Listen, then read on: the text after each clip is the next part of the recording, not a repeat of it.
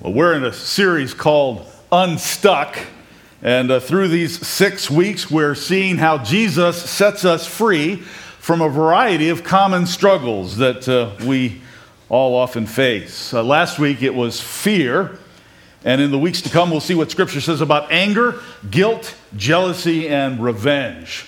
This morning, we are dealing with worry. It's interesting that so many people worry about sharks when, on average, less than one American dies each year from shark attack. The fact are there are many other things that are far more likely to kill you than sharks. So let me alarm you just a bit. Vending machines are more than twice as deadly. Not from the unhealthy snacks, but from people getting crushed when the machine tips over. 3 times more deadly than vending machines are fireworks. And this is what happens when people look into the tube wondering why the rocket didn't go off. 25 times more likely is the possibility of getting killed by furniture in your own house. Every year, more than 25 people are crushed under their TV, their futon, dresser, or boxes of Christmas decorations. And I read an article that what is far more deadly than any of those things is a poor diet and lack of physical activity. And therefore, the article said we should stop worrying about sharks and get off the couch and go for a swim. The truth is that we worry about all kinds of things. Some of these anxieties that we have a basis in reality, and others don't. But we can get stuck in worry just the same. So this morning, I want to focus on one classic passage of Scripture. This text of the Bible that shows us what worry is and how to get unstuck from it. I would recommend, if you haven't already memorized this passage of Scripture, you should do so. It's a pretty familiar one. Philippians chapter 4, verse 6. Do not be anxious about anything, but in everything, by prayer and petition, with thanksgiving, present your requests to God. And the peace of God, which transcends all understanding, will guard your hearts and your minds in Christ Jesus. So these verses help define what worry is and how Jesus sets us free. The opening line is pretty clear. Don't be anxious about anything. Well, this isn't written by some pot-smoking philosopher. God inspired these words. They come from the Apostle Paul, who at the very moment is writing these, he's sitting in a prison cell. He's locked in chains. He's surrounded by guards. He's awaiting trial for his possible execution. So if anybody had a right to worry, it's this guy. And he says, don't be anxious about anything. What kind of anxiety is he talking about? Well, this is a word that's used repeatedly by Jesus when Jesus also says, don't worry. And it means to have a divided mind. The Greek word merimnete that Paul uses here means to be acutely concerned about things. So your mind is divided about all these things that you're concerned about. And most of the time in the New Testament, when merimnete is used, it's a negative word. But several times, it's also used in a positive sense, because there are some things that we should be concerned about, turn our mind toward. For instance, Paul used this same word for anxiety positively earlier in this letter when he told the Philippians that he was going to send Timothy to them because Timothy was genuinely anxious about their welfare. So Timothy had the right kind of worry in that he thought about the interests of others. He was concerned about helping them with what they needed. And this kind of genuine concern is okay because it involves things over which you have primary responsibility and control. So this helps us to define the wrong kind of worry. How do you know when your anxiety is inappropriate? Well, you're worrying when you dwell on issues over which you take no responsibility or have no control. So when you focus on things over which you don't have responsibility and control, that is worry. In a sense, it means that your mind is in pieces. It's divided. So let me give you an example of the difference here. A number of years ago, Amy, my wife, had to pick up our youngest daughter from university and bring her home. She had to go alone. I had other responsibilities. I couldn't help her. That's probably one of her least favorite things to do, Amy, would be to drive on her own a long distance. It was 10 hours each way. And I took the car to get service. I filled up the tank. She had roadside assistance. She has credit cards, a cell phone, and at that point, a GPS separately. If I had spent a second thinking, well, what if her car breaks down? That would be worry. I had taken responsibility for what I could, and the rest was out of my control. If I'd spent a minute thinking, well, what if she has an accident? That would be worry. It's out of my control. So if you fail to take action over those things under your responsibility and control, then you're negligent. And the problem is that the majority of things we worry about are things we can't control. According to one writer, only 8% of the things we worry about are valid. 92% are out of our control, in the past, imaginary, or insignificant. And Paul is referring to the 92% when he says, don't be anxious about anything. So what do we do about all that stuff that is out of our control, in the past, imaginary, or insignificant? Well, those are the things that divide our minds and cause anxiety. And Paul's answer is simple. Pray. Pray. You see, the reason we need things in our lives that are beyond our responsibility and control is so we will turn to God. That's the whole point. If we could control everything, take responsibility for everything, we wouldn't turn to God. Because our human tendency is, if we can't fix it ourselves, then we're going to worry about it. We naturally want to worry about things rather than pray about them.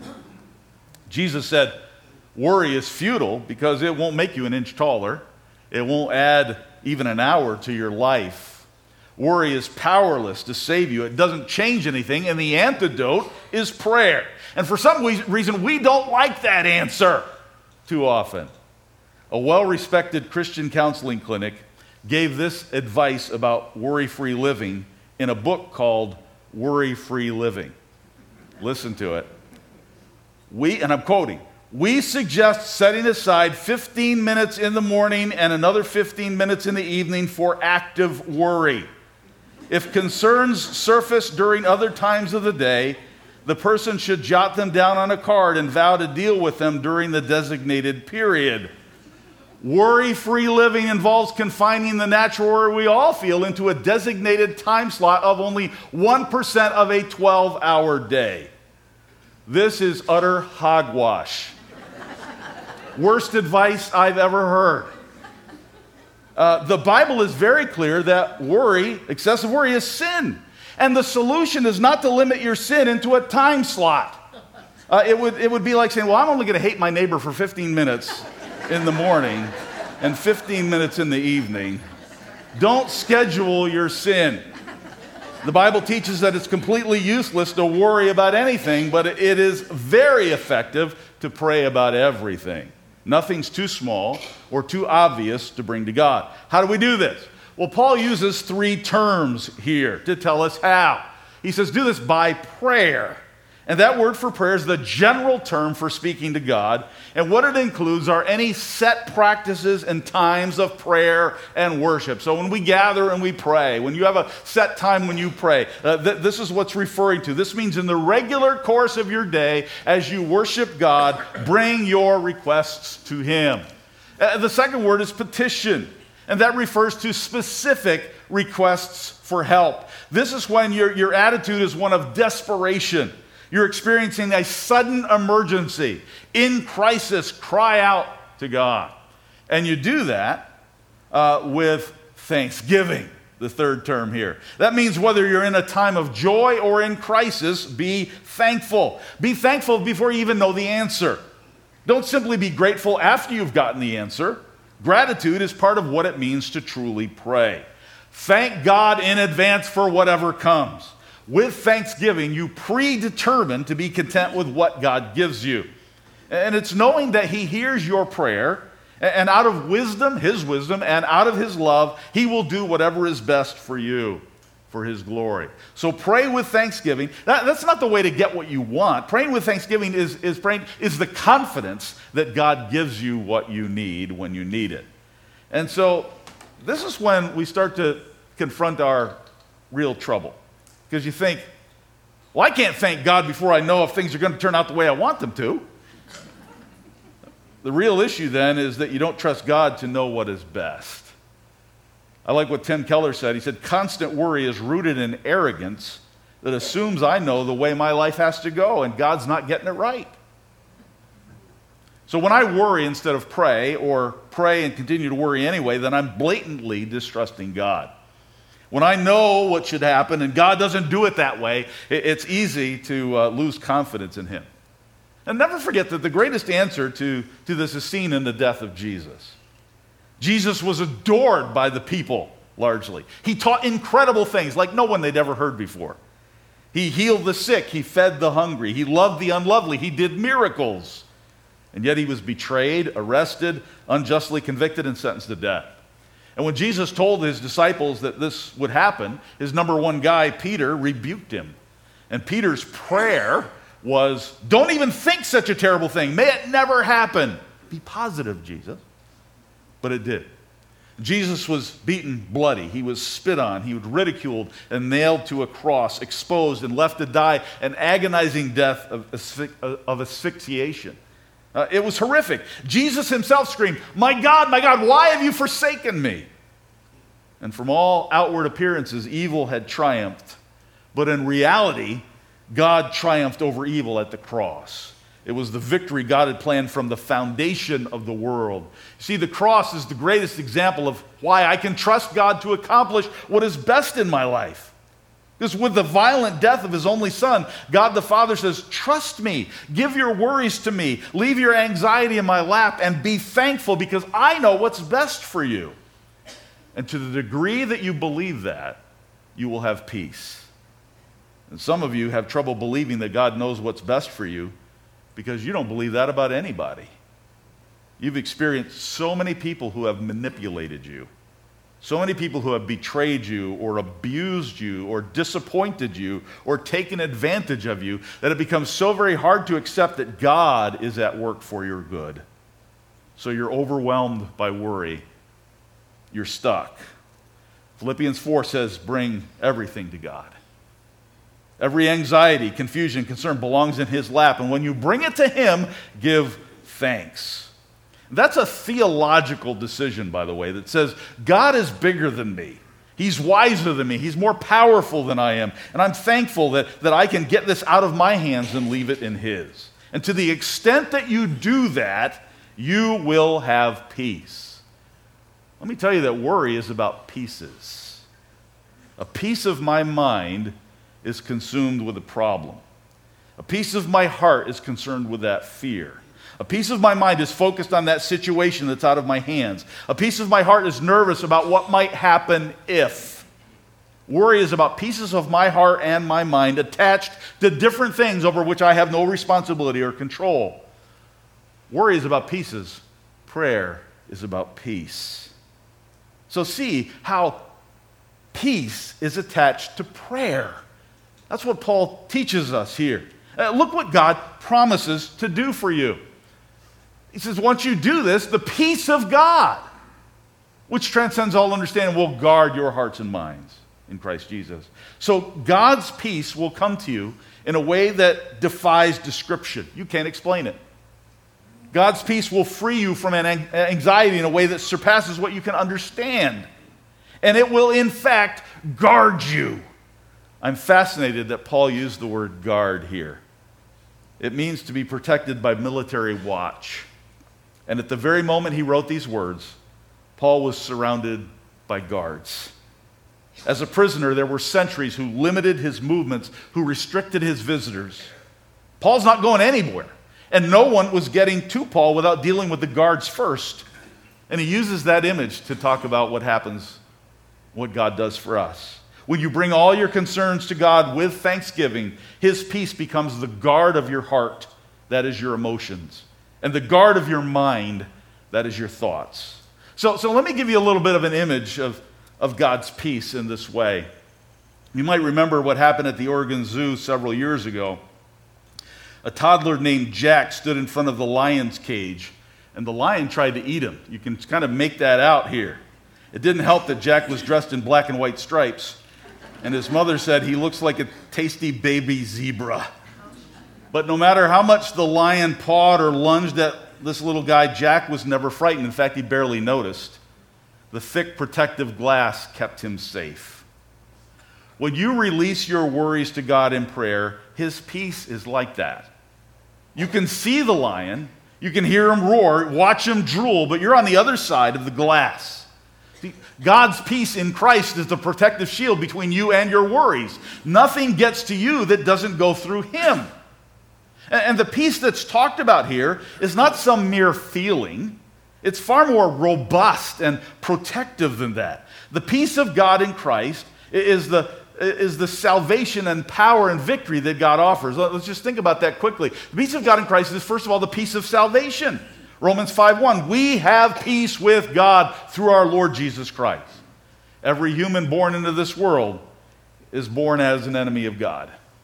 Our natural rebellion against God is evidenced by our sinful thoughts and actions. We don't have to teach a baby to have wrong thoughts or actions. That happens.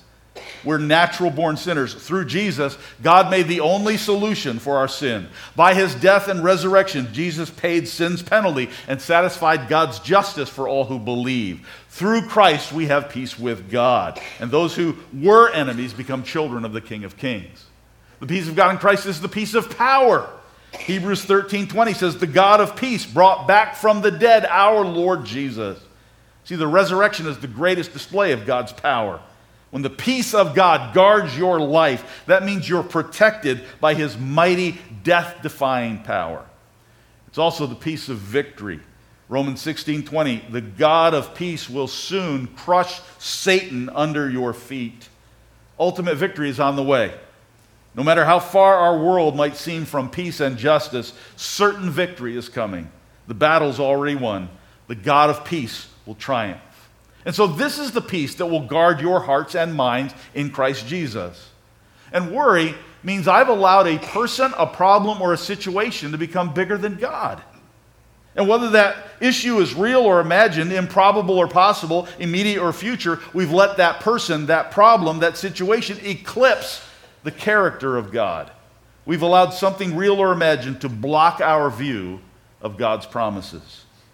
So because worry is a theological problem, the solution to worry is also theological. Don't worry. Turn over all your requests to God with thanksgiving, and his peace will guard you in Christ Jesus. And here's another well-known scripture that tells us how to access that peace. 1 Peter 5:7, cast all your anxiety on him because he cares for you. That word for anxiety is the same one we've been talking about from Philippians 4. All those things that are fragmenting your mind, you could probably think of them right now. All those things that are dividing your heart, give them to God. He cares about everything you're going through, whatever it is, big or small. The great theologian Martin Luther is credited with saying, pray and let God worry. Pray and let God worry. This is what you can and must do if you belong to Jesus. It's the only way to experience peace instead of pieces. So I vividly remember as a little boy, and I'm the oldest, my brother's 3 years younger, and he was there. So I could have been 5. Vividly remember my dad doing a magic trick. Now, he'd never done one before, he never did one after, but he showed us a magic trick. My little mind was blown. He took a sheet of newspaper and began to tear it into pieces until it was just a little square, stuffed that square in his hand, and then when he pulled it out again, he unfolded that sheet of newspaper all in one piece. I was amazed. Now, he wouldn't tell us how he did it, but I confess to you that for years after that, I would sit in school or Sunday school, and I'd get a piece of paper, and I'd tear it into little pieces, and I'd stuff it into my hand, and I'd slowly open it, and it would just still be pieces. I was so hopeful. I've never forgotten that. Last week, I decided to look on YouTube at how that happens.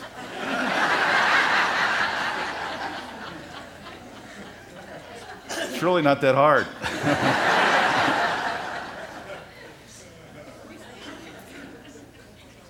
Worry is about pieces. Prayer is about peace. Anyone can make pieces. Anyone. and we all do it. Pieces of our heart and mind in the wrong direction. Only God can take the pieces and make them whole. Only God can take what is fragmenting our hearts and minds and put them together again and guard us in Christ Jesus.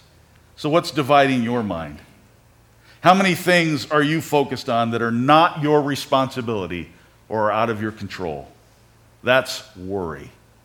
Instead, bring everything to God. All those pieces. Thank Him for what He will do. And the peace of God will be the lion-proof shield between you and your worry. Let's pray. And Lord, now for all of those who follow Jesus, this is my prayer. That may you, the God of peace, give us hope. Keep us happy and full of peace as we trust in Him. And now may you overflow with that hope in Christ through the power of the Holy Spirit. Amen.